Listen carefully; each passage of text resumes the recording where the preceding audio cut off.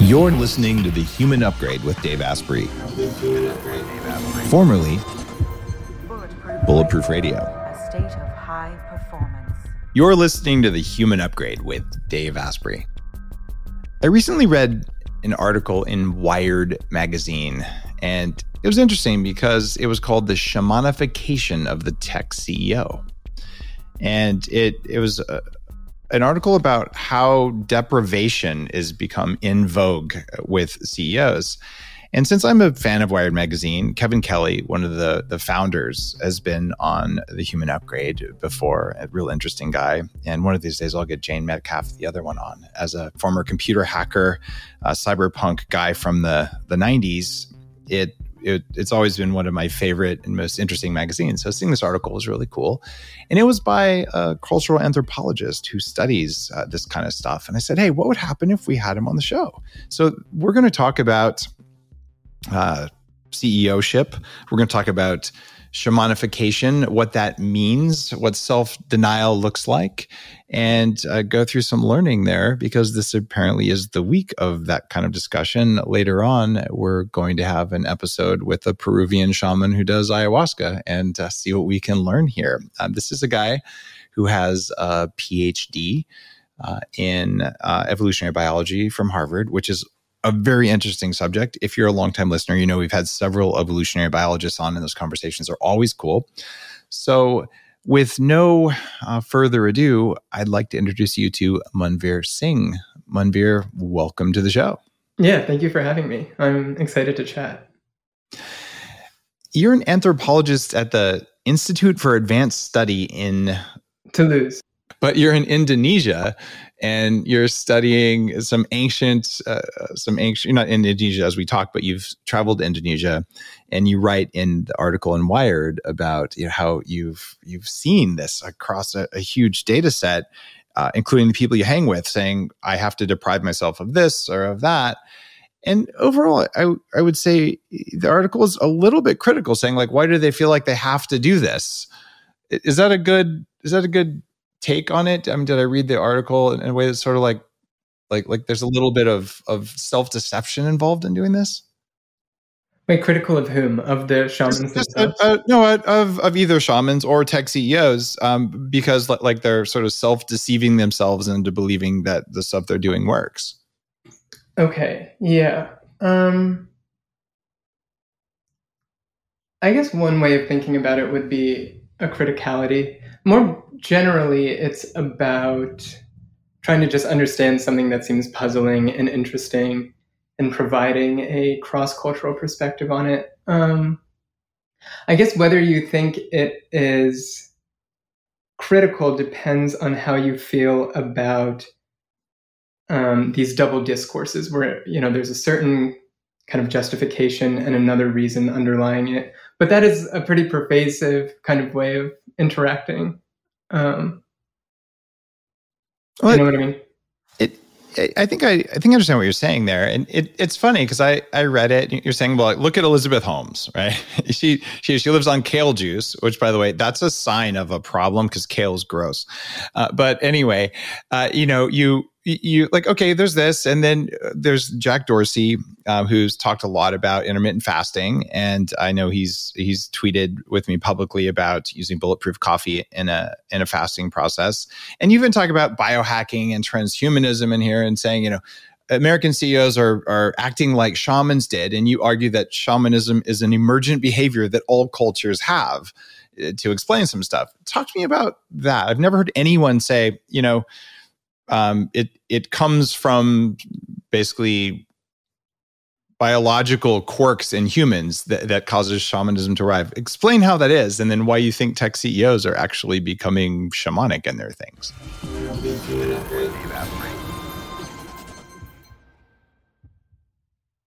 Everyone says your cardiovascular conditioning is really important, but they never tell you why.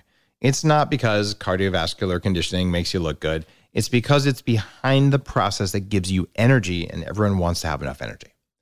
There's a specific device that allows you to specifically train your cardiovascular system so your body gains control of the way your blood vessels work consciously. And it's based on biohacking and biofeedback. It's called the Zona Plus. What it does is use something called a static contraction of your muscles without you having to move anything. It's a unique set of exercises for you that in just a couple minutes a day trains your entire cardiovascular system so you have better blood pressure and you can be more efficient at making energy. Here's the deal for you. How about saving $100 on a device that could really change your cardiovascular system without making you sweat at all? Go to Zona.com, use code Dave, and they'll give you $100 off your purchase. That's Zona.com, use code Dave for $100 off. I've never heard anyone say, it comes from basically biological quirks in humans that causes shamanism to arrive. Explain how that is, and then why you think tech CEOs are actually becoming shamanic in their things. Yeah. So if we look at societies around the world, there is this very puzzling recurrence of what seems to be a pretty peculiar package of practices and beliefs, where you have specialists or practitioners who enter these altered states or states that are foreign from normal human functioning.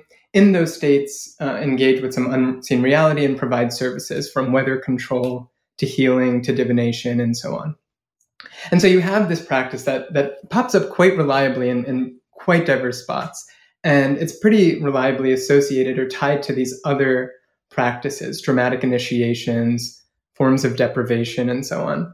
So I'm starting with this observation and just asking, why does this happen? What is it about like human psychology, about how humans socially interact, about the way culture evolves that leads us to reliably produce this pretty puzzling package of practices and beliefs? So that's just the first point, and we can discuss that, whether or not shamanism is as widespread and recurrent as I'm saying it is. I believe that we can just take that as a given. I've studied a lot of shamanic stuff. Here's one of my favorite resources, Volume 1 and Volume 2 of Shamanism. You probably have these books somewhere in your studies as well. Wouldn't surprise me. And I've read dozens of other books, and I've traveled the world and done shamanic practices in different cultures as part of the weird stuff that I do.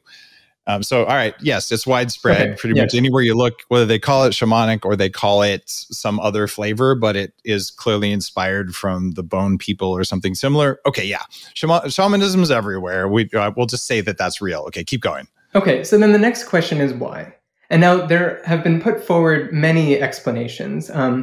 A popular one, at least among cognitive and evolutionary researchers, is this one put forward by Michael Winkelmann, who says that trance states are these technologies for producing insight. There's that famous figure of like a brain on psilocybin and a brain not on psilocybin, or the networks, and you the psilocybin piece has all of these connections among networks that normally aren't interacting. And so he's arguing from a place like that trance is this technology for getting, for producing insight, for providing social services. Now, I think there can be something compelling in this. I think the weakness of that is that the states that shamans engage in and that they enter are tremendously psychologically diverse. There isn't some coherent, singular cross-cultural trance state. And you can just look at the technologies that they use for entering these, which range from sensory deprivation to various kinds of hallucinogens, to various kinds of other psychotropic substances, to dancing, to rhythmic drumming, to meditative solitude. And, there are nice research reviews that go through all kinds of altered states and run through their psychological effects. And they're incredibly diverse. And so, I think that is a weakness of it. What I find more compelling, and what I think a lot of research would support, and we can dig into this, is this idea that what shamans are really doing is they are providing individuals with a service, and particularly a service of controlling uncertainty. So there are all kinds of uncertain forces in the world. Illness, the weather, whether my business does well. There's a lot of information that we otherwise don't have access to. And people not only want control over these things, but they believe that there are patterns, there are forces that dictate how these resolve, gods, witches, fate. spirits, whatever, the list goes on, government conspiracies, and so on. They believe often that there are some kind of agentic forces that oversee how uncertainty resolves. And so what these shamans are doing is that they are claiming to engage with these invisible forces, and they are convincing individuals and themselves that they are different from normal humans, that they have fundamentally transformed in some way that allows them to have this insight. So that's an explanation of shamanism that I find compelling. I would say that this doesn't deny that shamans are providing benefits or they are providing services. I was actually just speaking a couple of days ago to an anthropologist, Polly Wiesner. She's at ASU. She's worked with Kalahari, what many people would call Bushmen, for decades.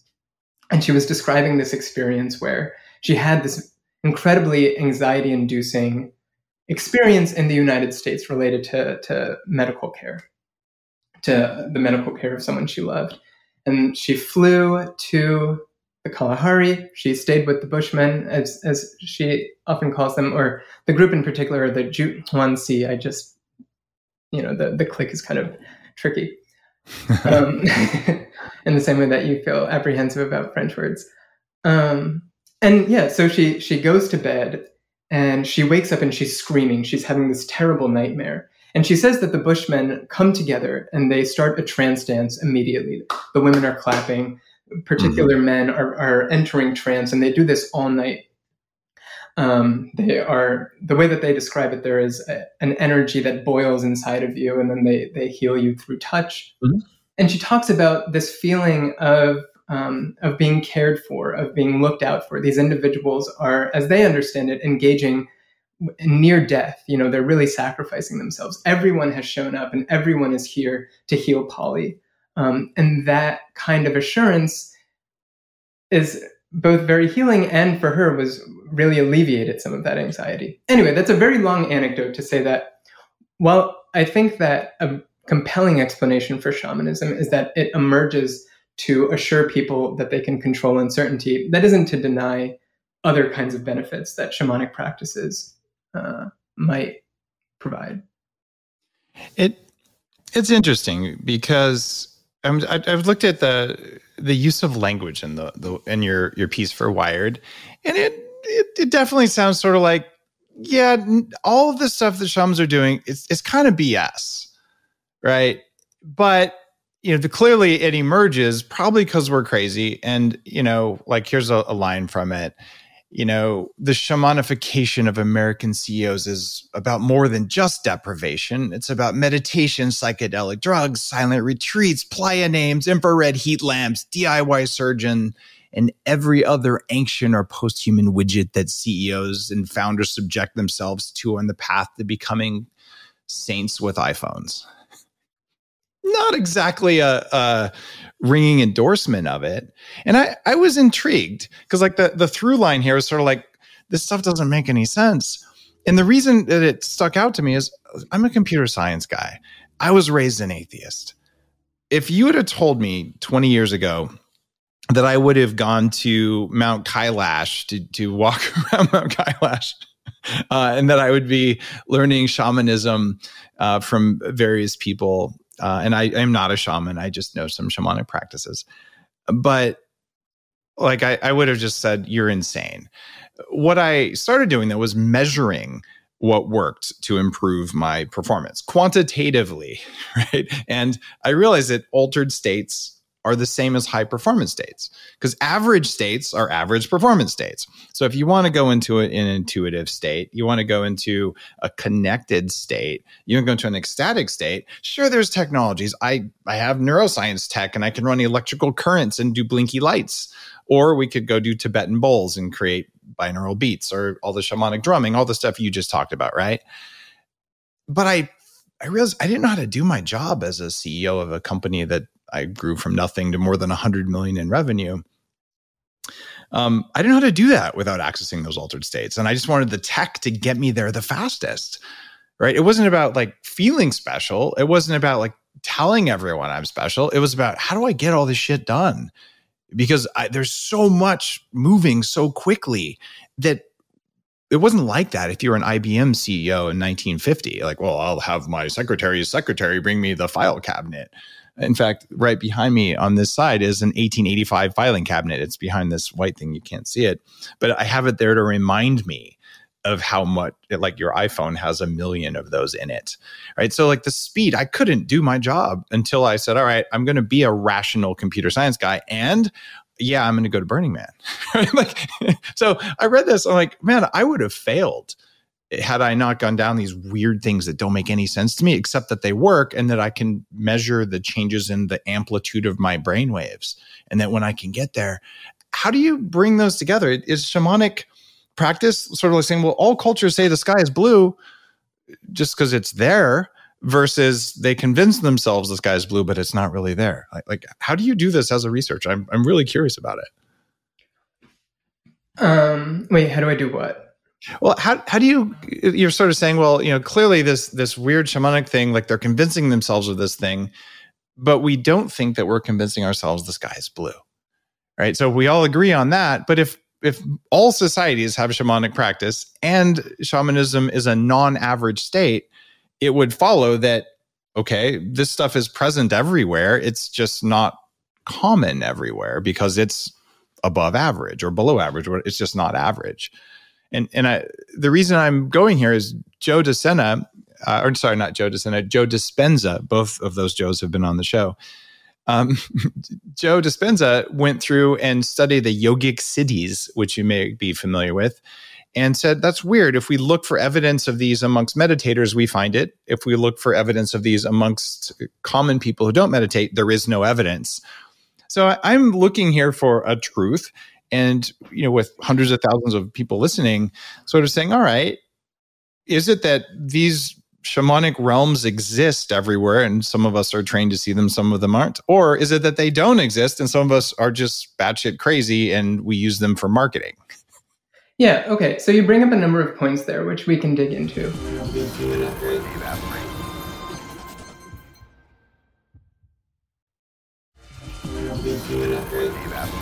Is it that these shamanic realms exist everywhere and some of us are trained to see them, some of them aren't? Or is it that they don't exist and some of us are just batshit crazy and we use them for marketing?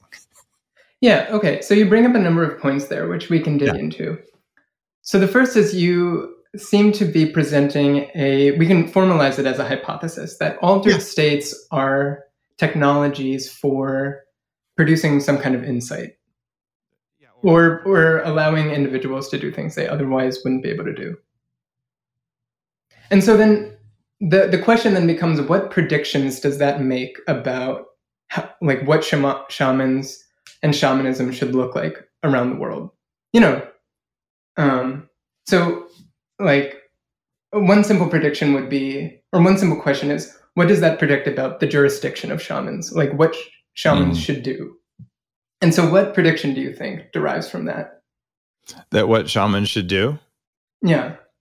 An interesting question. And also makes the prediction that the form of the technology for inducing the altered state should correspond with the particular service that they provide. Or that there should be some correspondence where you're leveraging the service to maximally take advantage of the technology of inducing that altered state. That actually we know some stuff about because of my neuroscience company there. Depending on which of the altered states a shaman is going to, and the way the shamans that I'm familiar with would explain this for the most part, and I'm translating between different practices that I'm aware of, there's the underworld. Which is a place where they go. And it's a place where most people can go, but probably shouldn't unless they have some guidance, because according to the shamans, I believe there's probably some danger there if you don't know what you're doing. Anyway, they go there. And there's things you can do that are healing related. There's things you can do that are tapping into collective consciousness. There's things you can do that are related to communication. So when we're looking at someone's brainwaves, and I have the fortune of having seen some brainwaves of people with yogic cities and things like that. And when you can measure the brainwaves, what you'll find is that if they're going into, say, the collective consciousness zone, it's a different brain pattern than someone who's going into an astral travel or a healing practice. Or a universal heart opening kind of connected thing. So bottom line is, it's sort of like if you were to hire a builder, a general contractor for your house, you'd say, well, yeah, that's the guy putting in the bricks and he looks like this, and the guy putting in the electricity, it looks like that, right? So you'd sort of choose the right tool for the job. And keep in mind, I am not a shaman. I've just worked with a bunch of shamans and I've looked at some brainwaves, right? So I'm doing my best here. So sort of saying there are people who do energetic architecture, right, to create stuff or to know stuff. It seems like there's enough of this, because if you ask Sergey and Larry, you were able to ask Steve Jobs, you were able to ask the founders of Hewlett Packard. Like there's a rich history, Watson and Crick. I woke up from a dream, I was in an altered state. And so many people listening have had these profound experiences where something important happened. And I can tell you having yak butter tea on the side of Mount Kailash was the inspiration for me to start Bulletproof Coffee. Like it actually happened that way. It wasn't like a myth that I made up afterwards. It happened, and I wasn't asking for it to happen. I wasn't expecting it to happen. Yeah. Right. So I'm trying to figure this out, going, all right, is it that the demands on CEOs are so strong that they're going to these tool sets that were really something that you would laugh at a person for doing because there's no choice, or are they doing it because it makes them look cool so they can be like cult leaders? Well, so like green juicing. Dude, I hate that stuff, but yeah, okay. Like, what do you think is the story behind green juicing? Well, I have an anecdote for that. I fell for that in about 2002, 2003. Not because I was a CEO. I was, a tech guy. Yeah, I was getting my MBA, or I had just gotten my MBA at Wharton. So, I was certainly on the career track, but I felt like shit. And I had weighed up to 300 pounds. And my brain was turning off. And I thought, oh, this is going to work. So I read some stuff and, oh, this vegan thing's a great idea. And I went for it. And I was drinking my green juice and blending kale and doing all that crap. And I lost some weight. And I had some altered states, actually a lot of altered states that came from it, states of deprivation, actually, to your point in the article. I became ungrounded, which happens a lot. It's a thyroid function and a hormone crashing and an interruption of minerals in the body. And then I started cracking teeth, and I got autoimmune problems, inflammation, and I realized it was stupid. And I had a commitment to myself to only do what worked. Before that, though, I also worked out an hour and a half a day, 6 days a week on a low-fat, low-calorie diet, trying to lose weight. That didn't work. And it was the frustration with doing stuff that someone told me would work and finding it didn't work. So I said, I'm just going to measure it, right? And what I found on the vegan diet is I lose weight and you felt good for a little while. Then I got screwed up.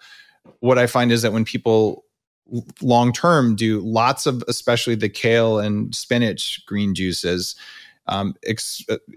they tend to become worse and worse mentally, but they become, what's the word for it? More flighty, more ungrounded, less able to regulate their emotions.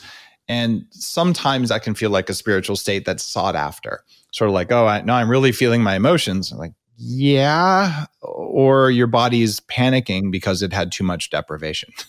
Yeah, well, I mean, so I would definitely acknowledge that different kinds of altered states can be leveraged to produce different psychological states that, that's a great statement. I like that. Nevertheless, if we take green juicing as an example, or we take the alphabet diet as an example, or we take frugitarianism as an example, you have both a diet that is arguably, green juicing, so much of the discussion of green juicing has been that it is impossible to live off of a diet that is so impoverished of fat and protein. Oh, it'll trash your biology over time, but it's probably good to do it for a month. Yes, but if she's claiming to do it for many years, and not only claiming to do it, but like finding opportunities to talk about it, so I think there's both like the kinds of diets that are borderline unrealistic, but then also the opportunity to constantly leverage that as a way of building a persona or a platform. So I'll give you an example. Okay. I did not use this person's name because I thought it would be mean-spirited, but I interviewed one individual who has been very vocal about dopamine fasting. They have talked to major news outlets about it. They have written public posts. I'm an investor in that guy's company. I know you're talking about. Well, okay, yeah, I don't want to. But anyway, so, he was saying that he finds it a real travesty, this idea that certain individuals would use claims of deprivation to build a public persona. And nevertheless, he has written about it publicly. I went to his LinkedIn page. He mentions it 3 times on his LinkedIn page. During our conversation, he found opportunities to talk about the particular media outlet in which it appeared. So, from one perspective, I don't want to call him a hypocrite. He's actually incredibly thoughtful. But one perspective would say this individual is both arguing for the benefits of this, finding it really reprehensible, this notion that certain individuals would leverage it, and then seems to be potentially leveraging it for social benefits. But again, he was like very friendly on the call and very eager to share his thoughts. So this is why I didn't include it in the piece. I didn't want to be mean. So yeah, and we can step back and think more generally about what are the intuitions that humans, or the inferences that humanity makes more generally about deprivation. And so one context in which it emerges is shamanism, but it also emerges in others. So for instance, in Mentawai, where I do field work, shamans engage in deprivation. Also, if I want to engage in black magic, then, I have 2 avenues. Has the person hurt me? If they've hurt me, then it's believed that, okay, the spirits will be more down. They think it's more justified to help me steal this person's soul and do what I want to it. If this person has not hurt me, then it's expected that I should engage in some kind of deprivation. I should cover my body in turmeric. I should not eat for anywhere from 6 hours to 2 days, depending on who you ask. I should not have sex. And the way that this is narrativized is that it's understood that through my deprivation, I force the spirits to assist me. There is again this notion of it cultivating some kind of power, some kind of ability to bend the world to my way. Another example in a domain that is very different from shamanism is there's this incredible paper about the Barama River Caribs and about law and justice among these Barama River Caribs. I think it was in Guyana. And so the ethnographer describes this belief in something called a kanaima, which is essentially some kind of like ghoul ghost ninja. And it's believed that any individual who has been attacked can invest in becoming a kanaima. And really important to becoming a kanaima is incredible deprivation. You have to live off of fungi. You have to drink rainwater. You can only eat 1 bird. And it's believed that through this kind of intense deprivation, you are cultivating the ability to become invisible, to essentially do things that normal humans cannot. And this is this very reliable intuition. This is the way it becomes narrativized or described. If we look across cultures and we ask people, what does deprivation do? The answer isn't as much, it changes my psychology in a way that gives me insight. It cultivates special abilities. It cultivates power. It cultivates the ability to call spirits, to become invisible, to force ancestors to do my bidding. And so I am really just following the intuition that is being articulated, I among other things, in providing this kind of an account. Have you ever tried it? You ever tried stealing someone's soul or becoming invisible? I really wanted to try just to get an ethnographic insight into it. Someone had stolen a number of our chickens, and I brought it up with a friend of mine. I was like, it's called panakbuk. Should we do some panakbuk? It's quite involved. You have to get like all kinds of animal parts that are otherwise very difficult to get. You have to get the teeth of serpents. You have to get the stinger of a scorpion. You have to get a shark tooth, ideally. You get all of the most dangerous objects, and then you put them in a container, and then you call the soul into that container. But I mean, no, I did not, because first of all, it's like a pretty dark act to engage in. People are quite apprehensive about engaging in it. I was more just interested in the ethnographic reality of it. But my good friend had admitted to doing it. He bought. Did it work? I actually don't recall if he said it worked or not. Yeah, but to come back to this point earlier, so you had put forward this like trance as a technology hypothesis. And then that makes predictions about like what shamans should do. It might predict that they should often be leaders, or they should be like looked to for particular kinds of information. They should be seen to solve particular kinds of problems. And it becomes an empirical question. In my own kind of comparative studies, I have used existing data sets that look at what shamans do. And the thing that they most reliably do is they help people overcome uncertainty. They call rain when you cannot get rain. They tell you they help you solve illnesses that have otherwise, or treat illnesses that have otherwise been very difficult to treat. They promote harvest. They call spirits to help you in business. And it's in these particular domains where people also very frequently use magic, where they use rituals, they use incantations, they use various kinds of occult gizmos.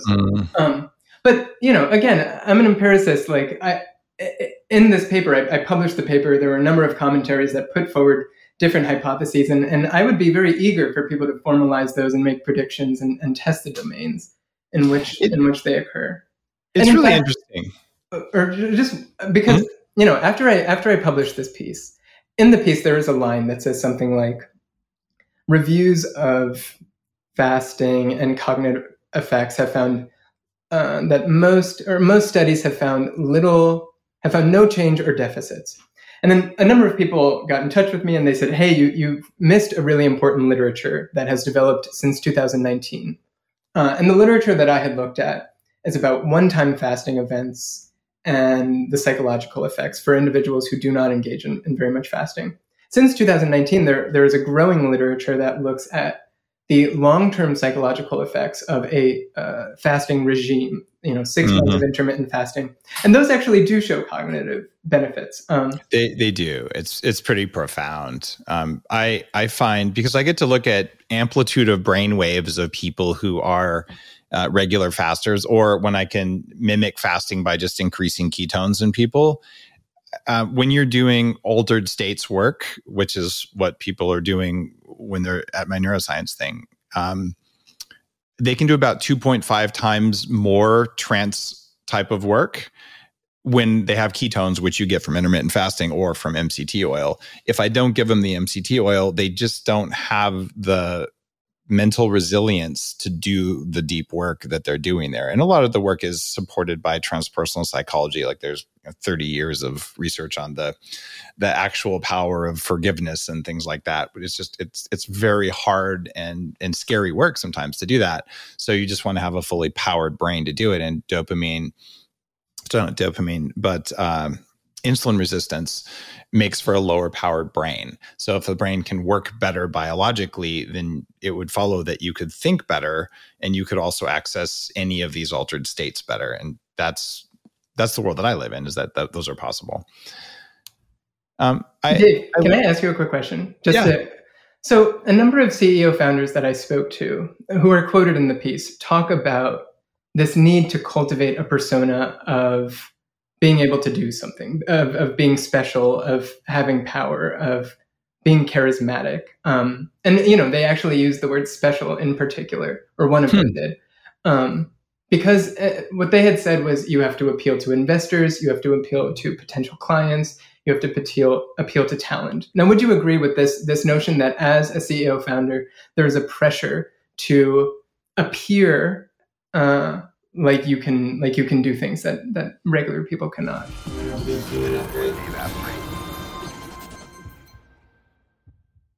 What if there was a way to feel younger for longer? Well, there is. Your body needs something called the NAD+ molecule to help you age well. When you're young, your body makes a lot of NAD+, and that helps you make energy, it helps you keep your DNA healthy, absorb nutrients well, and it protects your cells from stress. But once you hit about 30, your NAD+ levels start to drop. The good news is that longevity scientists have found some things that can help, like niacin, niacinamide, and Niagen. They help your body make more NAD+ even as you age. All three of these are in an amazing formula called Qualia NAD+. Check out Qualia NAD+ risk-free for up to 100 days at neurohacker.com/Dave15 to save an extra 15%. That's neurohacker.com/Dave15, Qualia NAD+. It's what I use. You're listening to The Human Upgrade with Dave Asprey. Now, would you agree with this notion that as a CEO founder, there's a pressure to appear like you can do things that regular people cannot? There's a pressure to appear that you can do CEO things. I don't actually think that most investors are more trustful or likely to give money to a CEO who says, I meditate and I do yoga. And especially if you go back a little while. So I first put yoga, meditation, and modafinil, which is the limitless drug, in my LinkedIn profile back around 1999, 2000. And I'd go to these meetings and I didn't care because I was already successful in my tech career. Like I was a co-founder of a part of the company that held Google's first servers, and I'd made $6 million when I was 26, lost it when I was 28. But I just didn't care. I'm like, I'm just going to do this because I'm weird, right? What do you think about now? Well, so now it's getting more accepted. But if you looked at what the tech CEOs who were fundable in the late 90s, early aughts, what they would do, there's always a set of behaviors that are the accepted behaviors for the fundable CEOs. And the set of behaviors changes over time. What I'm actually happy about is the type of practices that allow the very highest levels of human performance seem to include meditation, yoga, self-reflection, and resetting dopamine systems the way you get from dopamine fasting. If you don't do those things, provably, especially the very recent work that's coming out around actually increasing the number of dopamine receptors, being able to continuously motivate yourself, like being a CEO, and I feel like I'm qualified to say this, it's one of the shittiest jobs there is because it's very lonely, right? Because everyone's looking to you, but you can't always tell even the people who are closest you work with, you can't tell them everything that's going on or things you're concerned about. That's why CEOs like me spend huge amounts of money to be in others groups with other CEOs who actually understand the bizarre world that we live in, right? So there's a lot going on there where we're saying, okay, with all this pressure and things are moving faster, it's globalization, all that kind of stuff. So we're juggling a whole bunch. So if I was an investor, and I am an investor in about 20 something companies, what you find is that the CEOs who have figured out how to continue to stay motivated and positive in this world almost universally have to be doing something that is psychedelic, breath work, cold exposure, Burning Man. Otherwise, they can't hack it and they fail and they go to drugs, they go to sex addiction, they hit the wall, right? And I just don't know how to do my job if I hadn't have learned all these things, if I hadn't have, fasted for a week in a cave and written a book about it. And it's funny because in the article, you're like, look, by 2020, intermittent fasting wasn't enough, and dopamine fasting, abstaining from food and any other kind of stimulation had taken off. These self-denial fads are often touted as biohacking innovations. Okay, I created the field of biohacking, right? Dude, are these fads or are these just technologies to tweak my neuroreceptors so they do what I want? Like, I'm genuinely curious. I could be self-deceiving all this time, right? Well, yeah. So there are two separate questions here, and I don't want to conflate them. One is, what are the psychological and physiological effects of these practices? The other is, to what extent are individuals leveraging these practices or claiming to engage in these practices to promote a persona? The myth, like creating an origin myth or something. 100% people are doing that, right? And I watch people kind of copy that. And look, I stood up and said, here's my origin myth. I'm a fat computer hacker, except it's not a myth if it's actually what happened. And yes, I did do the thing in Mount Kailash. I wouldn't have expected any of this crap. I wasn't looking to start a coffee company. I was looking to start a computer security company, right? Like this stuff happened to me. So I was truthful about it. But you do see routinely, especially amongst the under 30, I want to be an influencer. You got to ask yourself why you want to be an influencer other than just to make money. But if you're doing that, it's very beneficial to say, I did all this crazy stuff, right? It's more beneficial to have actually done it, learned from some masters, had a chance to chew on it and then to share it in a value added way. But yeah, absolutely, it's marketing. And before that, it's, I went to the gym. Like we have this long, like you have to do hard stuff to be worthy, and that goes back to Greek myths, as far as I can tell. Like to be great, you have to suffer. I don't actually believe that, but that's what humans believe. Yes. I mean, so that is the point. This notion that, okay, so we have two questions here, which we can address separately. Mm-hmm.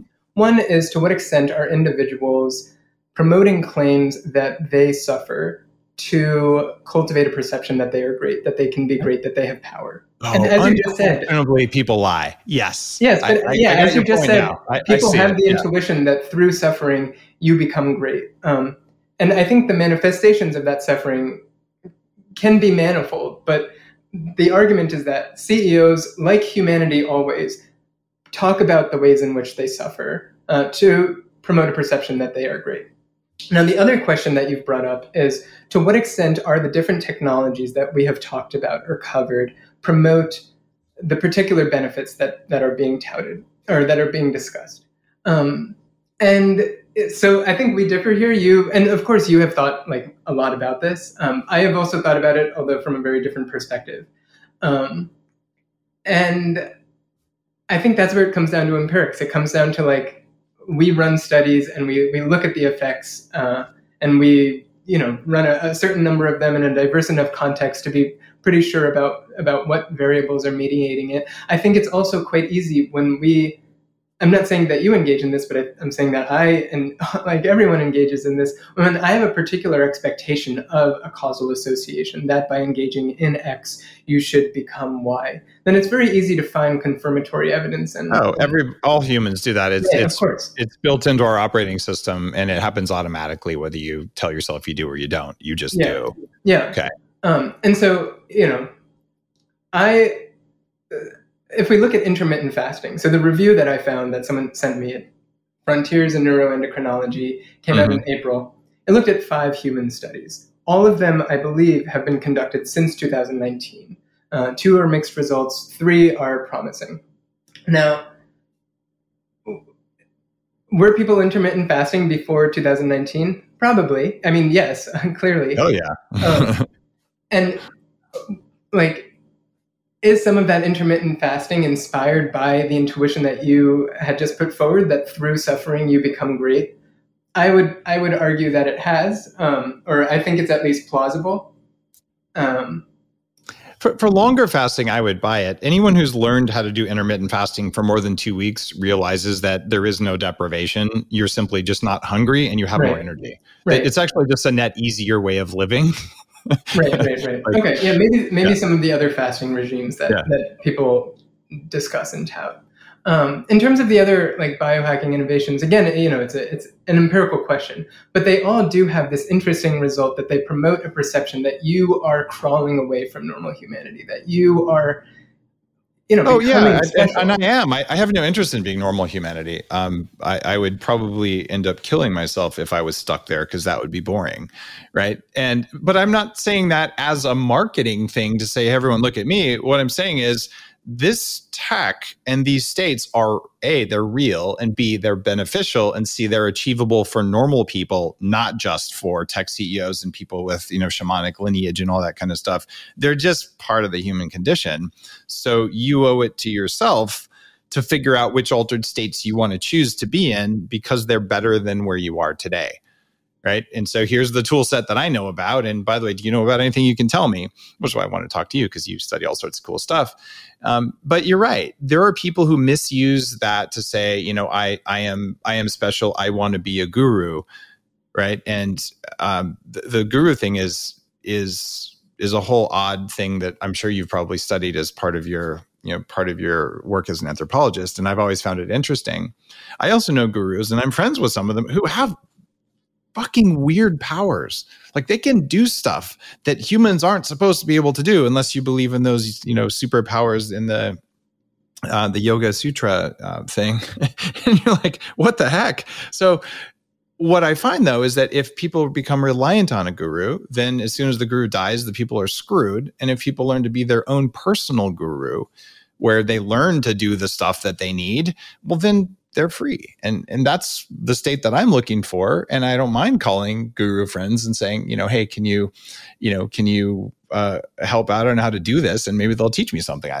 But that's a very practical computer science-y way of thinking about it. I think that's why people know about my work, because I'm just willing to share all that stuff. And I'm sure some people think I have some kind of superpowers. I don't think so. I think these are human powers. I just maybe have done a better job at mining them. And I think all of us have to do that. Otherwise, we're going to blow ourselves up as a species. Yes. How do we sort it out? I mean, how do you do this as an anthropologist? Okay, you got 3 CEOs. One of them claims to have done all this suffering stuff because he wants to be cool and he feels like he's not enough. And 2 of them actually just did it because they didn't know how to be CEOs without it. How would you spot the charlatan? How would I spot the charlatan among the 3? I wouldn't say being an anthropologist gives me some kind of special insight into who is a charlatan and who is not. Although, we could, again, just take an empirical perspective.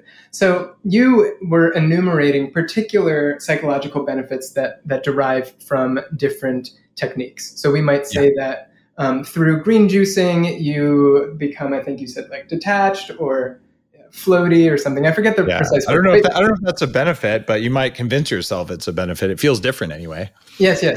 The broader point just being that we could make a prediction about the particular psychological benefits that would stem based on like good empirical research is where I would come from. Yeah.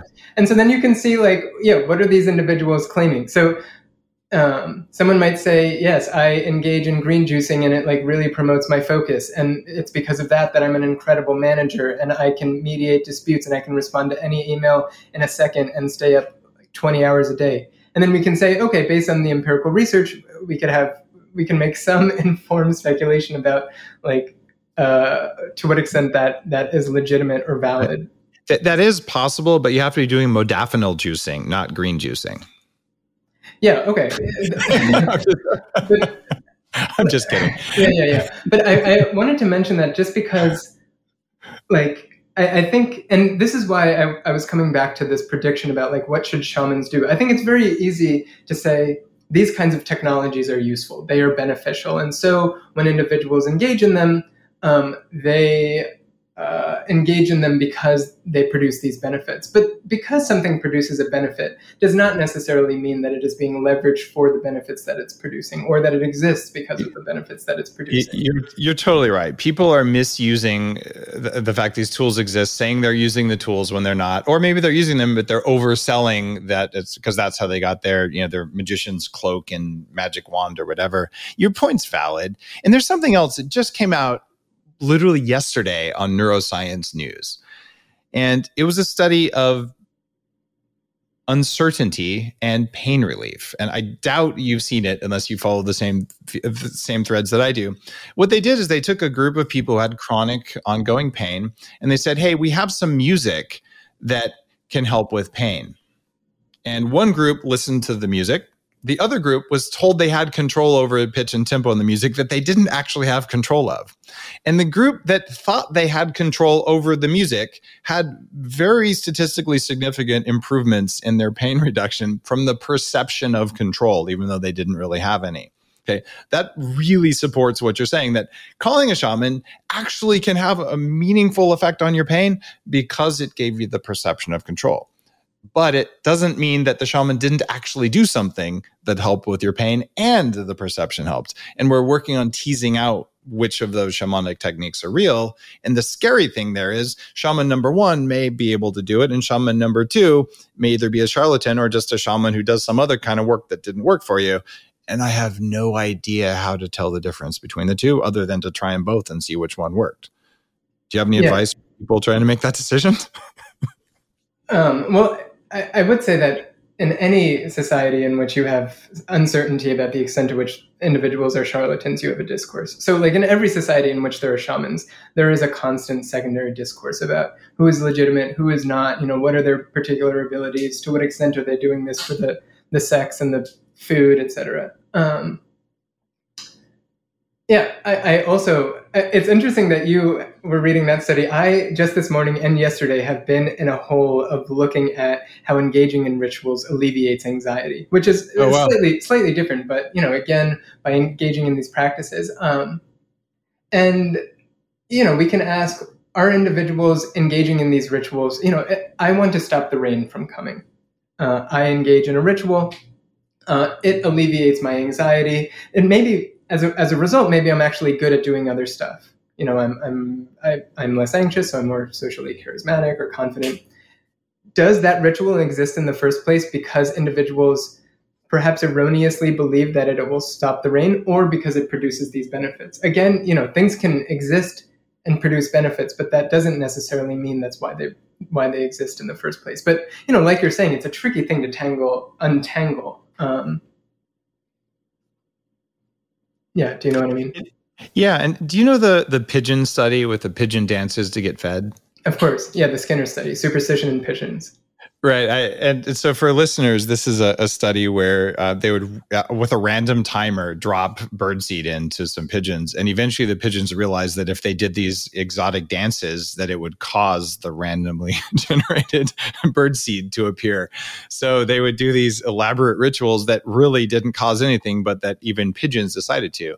Since humans and pigeons share a lot of the same operating system, like everything below our conscious mind, we're probably doing some of that in our life. In fact, we're almost certainly doing that. It's just it's by design supposed to be impossible for us to just know that, but we can do that using science and math and things like that. Right. It's a constraint in our ability to figure out signals when they are noisy. Yes, exactly. And where I ended up, as I said, all right, what we do in Western science, even with anthropology and all, is we're standing on the shoulders of our ancestors, right? The first culture anthropologists figured out some practices that worked. You're relying on statistical methods that have been, achieved over the past mostly 150 years and things like that. And we continuously do this. So I said, all right, from these spiritual technologies, I'm going to do the same thing. And one of your, someone also from Harvard, Daniel P. Brown, is really interesting. Are you familiar with his work? I'm not, no. So he's spent about 40 years on this, and I don't know which department he'd be in, probably psychology, psychiatry. He's one of the foremost living experts on hypnotism, which is another altered state technology, right? In his spare time, he translates 13th century cave meditation books from Sanskrit into English. And was on the show last year sometime. Really fascinating interview, talking about Sirhan and how yes, he was in a hypnotic trance when he killed RFK. He's like, what? So we have guys like that who I would say is a master of his work, who are saying, I'm going to be influenced by people who deprived themselves in caves in the 13th century and carefully wrote down every step of their meditation to reach this specific thing. And when you look throughout all of these ancient literatures or ancient practices, they carefully distilled for sometimes tens or even hundreds of generations the practices that most rapidly produced a very specific state. The same things that I was learning in the monastery in Nepal, right? Or maybe similar things, right? I feel like there's a whole big map of altered states. You do this state for this state for this, that we used to know about, that some pockets of ancient knowledge exist in, and that neuroscientists are working on right now. And it has nothing to do with telling anyone that you're doing this. It has nothing to do with waving a flag that says, I have special powers, I'm a CEO, give me, $80 million in funding. But it does have something to do with, how do I show up every morning, not yell at the team that I've hired? How do I not hire the narcissists and sociopaths? By the way, I have a unique ability to hire those, by the way. All CEOs learn eventually, I think, how to have better discernment of their team, which I'm always working on. But if there was a magic incantation I could have done, and I could have spun around reverse clockwise on my head 3 times in a cave in order to gain that faster, I would have done it even if I had to fly to Thailand, right? Like I just need the tools so that I can build a clean team, which I think I'm getting better at. I have a great team now. If I ignored all of that stuff that whole side of human nature, that whole side of human knowledge that's been going on for a long time.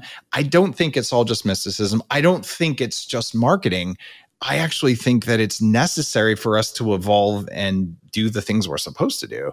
And I kind of feel like you might believe that too, because you follow one lineage. I mean, one could argue that you're also practicing deprivation, right? Because, well, you're a Sikh, right? You don't cut your hair and your beard, right? And there's spiritual significance to that. One actually I think is very valuable. But you're following that. Do you, from that perspective, believe that there are benefits, or like what's your anthropological excuse for your own practice of something that another person might say is deprivation? Yeah, so that's a great question. The way that I see my own,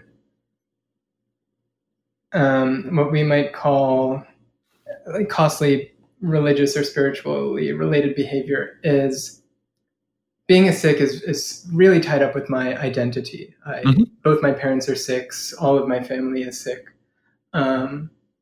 I have like a lot of pride in the cultural lineage from which I derive. There are just stories that have been passed down that I think are incredible. My grandfather was hunting with his father by horseback. They were hunting lions, and his father accidentally shot himself while cleaning the gun. And my grandfather took off his turban and wrapped up the wound and put him on the horse and rode back. And unfortunately, my great-grandfather had passed away. But that is a story that I have a lot of pride in, that, very explicitly features the turban.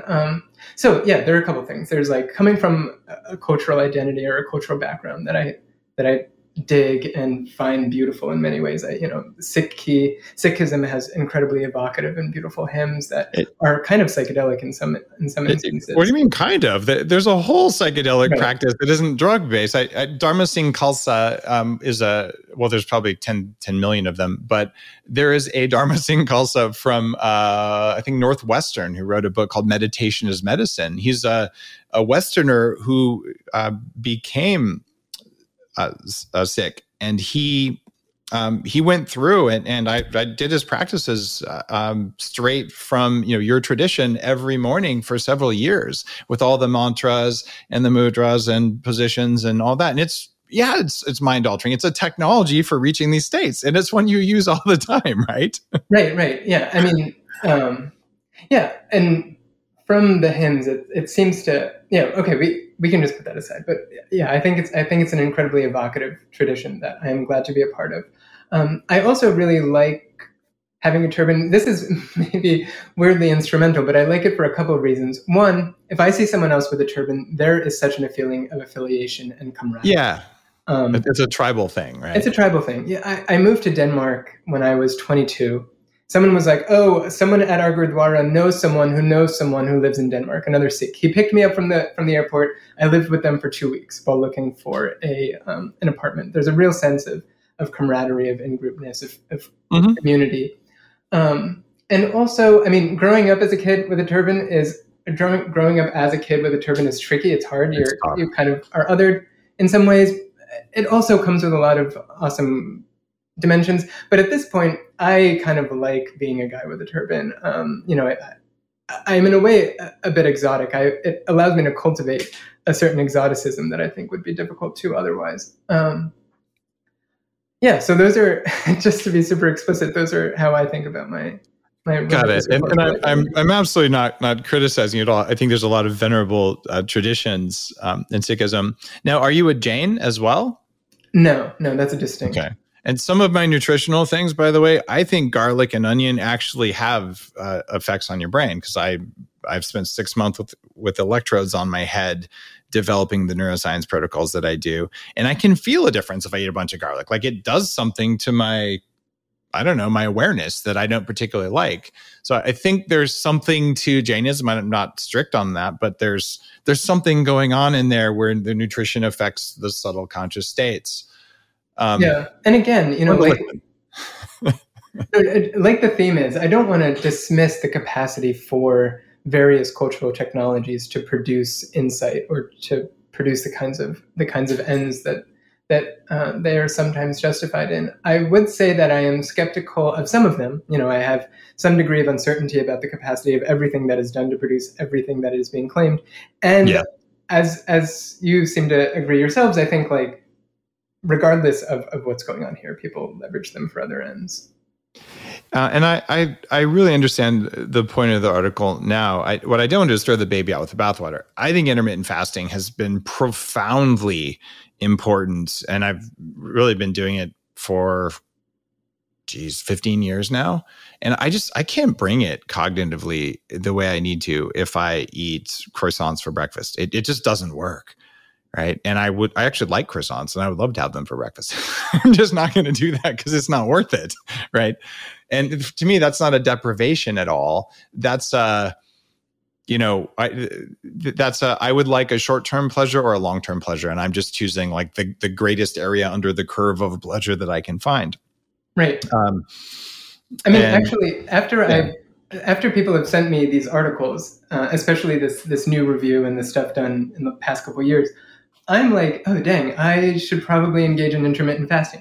And I probably convert you. Yeah, I think I've been converted. Do you want me to send you an infrared light and I'll cut up your Magic the Gathering cards and we'll be good to go? You can never cut up my Magic the Gathering cards. I will die before you cut up my Magic the Gathering cards. How did I know? All right. Well, how would someone who's listening to the show be able to know whether they're talking with a CEO who's chest thumping spiritually, saying that they do all these things just to be cool or to be powerful versus someone who's actually using some technologies for high performance? Well, okay. Before we think about that, why do you think that's an important question? Well, if you're going to put $1 million behind someone, I would want to put the $1 million behind the person who's actually using technologies to perform better versus the guy who is pretending, because that guy's almost provably a narcissist, and narcissists destroy society. Okay, right. Okay, that makes sense. I mean, like I said earlier, I would. It requires a pretty sophisticated understanding of what these different technologies do. But one thing is to say, what are you engaging in? What benefits do you think those provide? As with Elizabeth Holmes, it seems like a lot of things that she claimed were actually just demonstrably false. So maybe if you can tell that they are straight up lying. As far as I can tell, she's a narcissist, not a sociopath. And the difference but I'm working on the book after the next book will be about this. But they're narcissists convince themselves of their false reality, so they don't know that they're doing what they do. And then sociopaths know that they're deceiving you. They just get off on it, right? And fortunately, it's only maybe 5-6% of people are sociopaths and narcissists, the conscious deceivers. Everyone else, they're self-deceivers, which allows them to become you deceivers. Right. I think at Theranos, Elizabeth Holmes was almost certainly convincing herself that all this worked when her scientists would say, your technology is bogus. It couldn't be bogus because then she would fail, and she's the kind of woman who doesn't fail. Therefore, it's not bogus. And that inner loop would run entirely unconsciously, and then she'd look around. And I have dealt with that in multiple companies that I run, where self-deception is rampant, and I'm looking for the technologies that allow me to find the self-deceivers and eject them from the company quickly, or show them that they don't need to self-deceive anymore. And what I do when I run CEOs through my neuroscience thing is I show them their own self-deception using a lie detector so they get over it. Right? So I really believe society has to get rid of this, otherwise we will self-destruct. So I'm motivated to do that, and mostly because I'm planning to live a long time and I want to live around people who aren't in a state of self-deception. And I'll use any spiritual technology on the planet to remove that from my world anyway. Yeah. I mean, it's hard. I don't know a good way to distinguish them other than this kind of involved, and I don't. An interviewing process. Well, if you meet a shaman who can just do it automatically, would you introduce me to him? Of course. It's been fascinating to chat with you, and I appreciate what you were saying in the article in Wired now that I grasp it fully, which is that there are some people who are using these technologies to create a myth around themselves that maybe isn't real. And I think you and I both believe that there are some people who are successfully using some of the technology, some of the time for benefit. We just are still in the process of figuring out what works best for who when. Yes, exactly. I think we very much agree on those points. Awesome. Manvir, thanks again for being on the show. Your website, Manvir, or it's Manvir, but manvir.org. And my last question for you is, your written art, you're a Fulbright scholar, you're a really smart guy, right? Tell me about death and various breeds of rabbits. Why did you make a book on that? Yeah, why death and rabbits? I just found Gods of Death to be so beautiful and evocative and overflowing. They are just like an explosion of an imagination, an embodiment of this experience that we're constantly trying to figure out. And then I just found rabbits to be such an amusing contrast because they're like adorable and small. Yeah. It was pretty cool. So I'm like, all right, whenever I have someone on the show, I always take a look at their work. And on your website, like, I've got some art. And I looked at this, and yeah, you've got, ancient death gods interspersed with kind of cute bunnies. And as an anthropologist, I can totally see it. But it also kind of reminds me of someone who goes to Burning Man. Have you been? I've been a couple times. I'm actually having trouble getting tickets right now. So I'm going to be at Machu Picchu this year instead of that. But after that, I'm going to Burning Man every year. Even if they canceled, I'm going anyway. So that's my plan. Yes. No, I'm actually a big fan of Burning Man. Nice. Yeah, I've engaged in a number of the technologies that I talked about in the piece. I'm, a curious man who himself wants to cultivate abilities and experience. My read on you is that you actually use a lot more of those technologies than you are admitting to yourself so far, but that they're working for you. Potentially, perhaps. I guess maybe everyone has their own level of self-deception. I believe we all do, right? And then as we age and as we gain wisdom and as we cultivate relationships that allow us to see that, like, holy crap, how did I not know that I was relying on that? So thank you so much for taking the time and just for your work. It's really interesting. And I also appreciate the warning there that not everyone who stands up in a place of leadership and says, I did all this cool stuff, actually did it.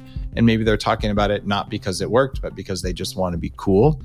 There is great danger that I see in the world of biohacking. I see it in the world of CEOs, and we won't even talk about the world of Bitcoin. Thanks again, my friend. Yeah, thank you. Can I just say at the end, if anyone knows how I can get access to 2 Burning Man tickets, if they can let me know. All right, we'll put that in there. And I had a hard time with that as well. So we will we'll hope that works. Yeah, thanks. Thanks for the conversation. This was a lot of fun. Yeah. You're listening to The Human Upgrade with Dave Asprey.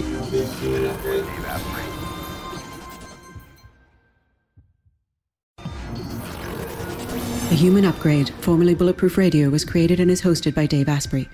The information contained in this podcast is provided for informational purposes only and is not intended for the purposes of diagnosing, treating, curing, or preventing any disease. Before using any products referenced on the podcast, consult with your healthcare provider, carefully read all labels, and heed all directions and cautions that accompany the products. Information found or received through the podcast should not be used in place of a consultation or advice from a healthcare provider. If you suspect you have a medical problem or should you have any healthcare questions, please promptly call or see your healthcare provider. This podcast, including Dave Asprey and the producers, disclaim responsibility for any possible adverse effects from the use of information contained herein. Opinions of guests are their own, and this podcast does not endorse or accept responsibility for statements made by guests. This podcast does not make any representations or warranties about guest qualifications or credibility. This podcast may contain paid endorsements and advertisements for products or services. Individuals on this podcast may have a direct or indirect financial interest in products or services referred to herein.